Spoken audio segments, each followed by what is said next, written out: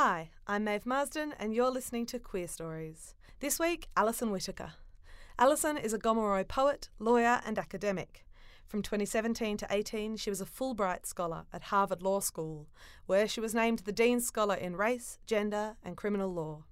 Her second book, Black Work, which is brilliant, was released with Magabala Books in September 2018 and was recently shortlisted for the Prime Minister's Literary Awards.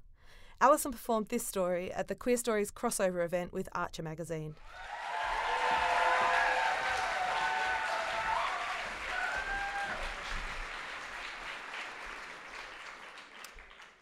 I've brought you here tonight, maybe not unusually for a queer storytelling event, something of a love letter.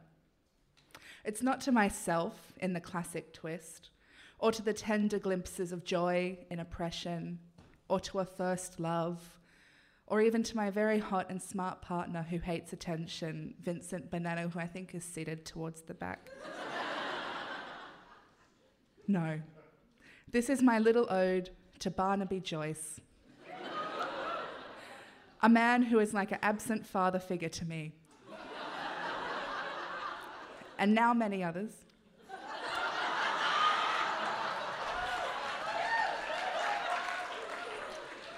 Weaving himself into my queer Indigenous life at significant moments, only to disappear again and force me to grow. I grew up in Gunnedah and in the nearby city of Tamworth. I have acute memories of gawking through the windows of the Deputy Prime Minister's electorate office, ceremoniously bestowed the place next to the chip-in. It may not surprise you that, sufferer of high blood pressure as I am, I regularly stood in wait out the front of the chip-in, purveyor of the finest potato scallops and most generously syrupped slush puppies on Gomeroi country. It was also across from the best local skateboarding park and accordingly conveniently close to the best place to get fingered and to find yourself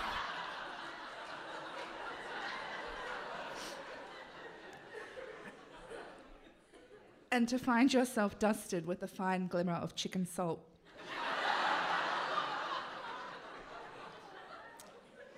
At the time, Barnaby was a senator for Queensland. He bravely opposed the Gardasil vaccine to end cervical cancer because it would be an entree to sexual activity. At 14 years old, I chewed that possibility over with some excitement as I waited in line at school to receive my 3 free horny shots. It was, disappointingly, not the feast that Barnaby promised. After high school, Gardasil'd up, I finally grew sick of the established bisexual cycle of bleach hair, dye hair, hair breaks, shave hair, grow more hair to bleach, and decided it was time to invest in a $20 purple wig. I did not brush the wig. I did not wash the wig. After 2 solid months of wear, I took that bad boy to an Indigenous Women's Summit to get empowered, and by then it was already pretty powerful. We were shown around the hallowed halls of federal parliament, where I learned the colony loves a good carpet and marble pastiche. Barnaby saw me near the parliamentary cafe. He saw me up, he saw me down, and then he pulled that Barnaby face. He exposed a bit of the upper gum without showing the bottom of his teeth, and it's hard to do if you have lips.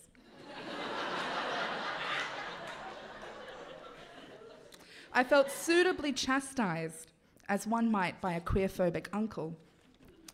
And because of that, the wig began to derive a new, more urgent pleasure. I wore that thing for 6 months as a rebellious act, before underneath my hair formed one singular knot as thick as my arm. It was back in Tamworth, around the time that Barnaby was parachuted from the Senate to the local electorate of New England, when I asked the corner store hairdresser to shave it off.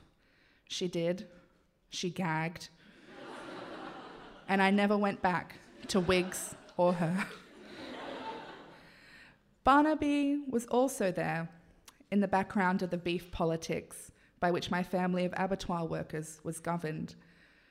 Those politics in rural New South Wales and Queensland came to define Australian law in trespass and in filming on private property. And that instinct for passing legal risk came in handy when I finally studied media law. I thought of Barnaby fondly as I picked up its small subtleties. Did you know, and this does not constitute legal advice,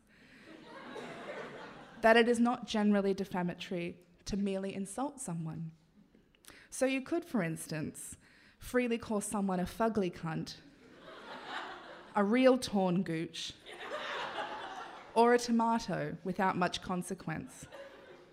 And if you were to call someone, anyone, say a racist, queerphobic, transphobic, sad squattocrat, whose head would pop like a grape if his hot bodybuilder ex-wife noogied him, we're getting into a greyer area. Eventually, this obviously remarkable legal prowess of mine, helped by growing up in Barnaby's colony, would take me overseas. But before it did, my partner and I had to clear one of the bigger challenges that Joyce had lovingly put in our way. It was mid-2017, not long before a certain postal vote, and I needed a spousal visa to bring the hottie up the back with me. And so began our truly unfunnily humiliating journey of seeking advice, loopholes, and mercy for a ceremonial thing neither of us really wanted to do, facing down grimacing bureaucrat after grimacing bureaucrat. Vince and I were seemingly trapped between Commonwealth and New South Wales recognition of gender and between being considered a same-sex or an opposite-sex couple, apparently the only two options at law, and apparently only one being marriageable at the time. Because gender in the colony is cool and normal like that, and the colony's enforcement of borders is much, much cooler. After a few months of loopholes, we did manage to get married at a Sydney registry. I don't know if you've ever been to a registry wedding. It's a queer stories gathering, so I'm going to assume most of you have. We tried to cram my Gomeroi family and my partner's Sicilian one into a room that just before us held a Deliveroo guy in full riding gear as a witness.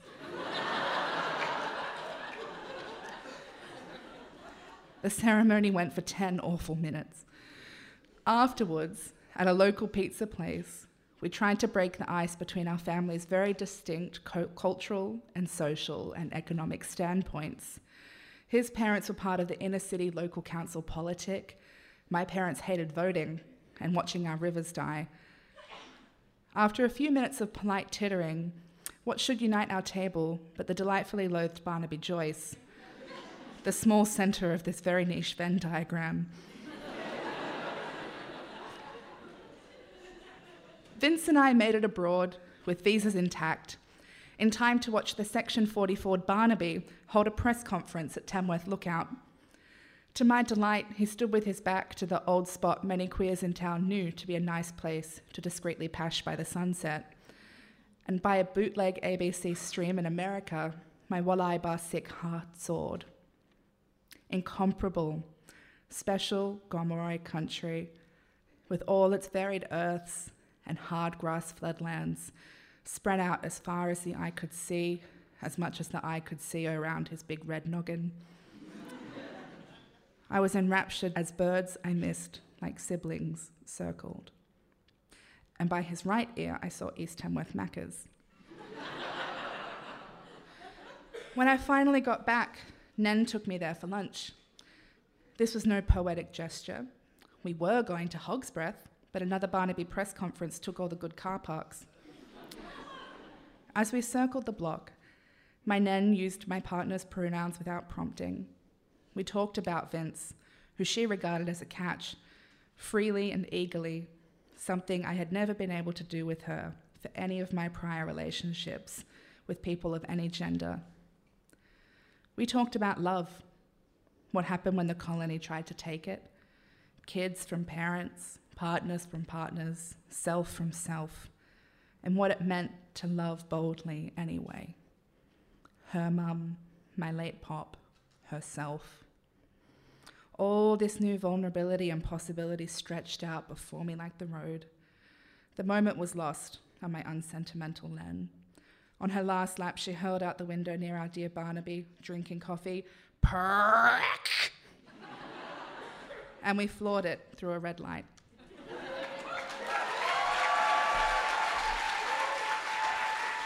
Thanks for listening. Please rate, review and subscribe to the podcast so we can spread the word about these stories. Follow Queer Stories on Facebook for event updates, and for gay shit and late night ramblings, follow me, Maeve Marsden, on Twitter.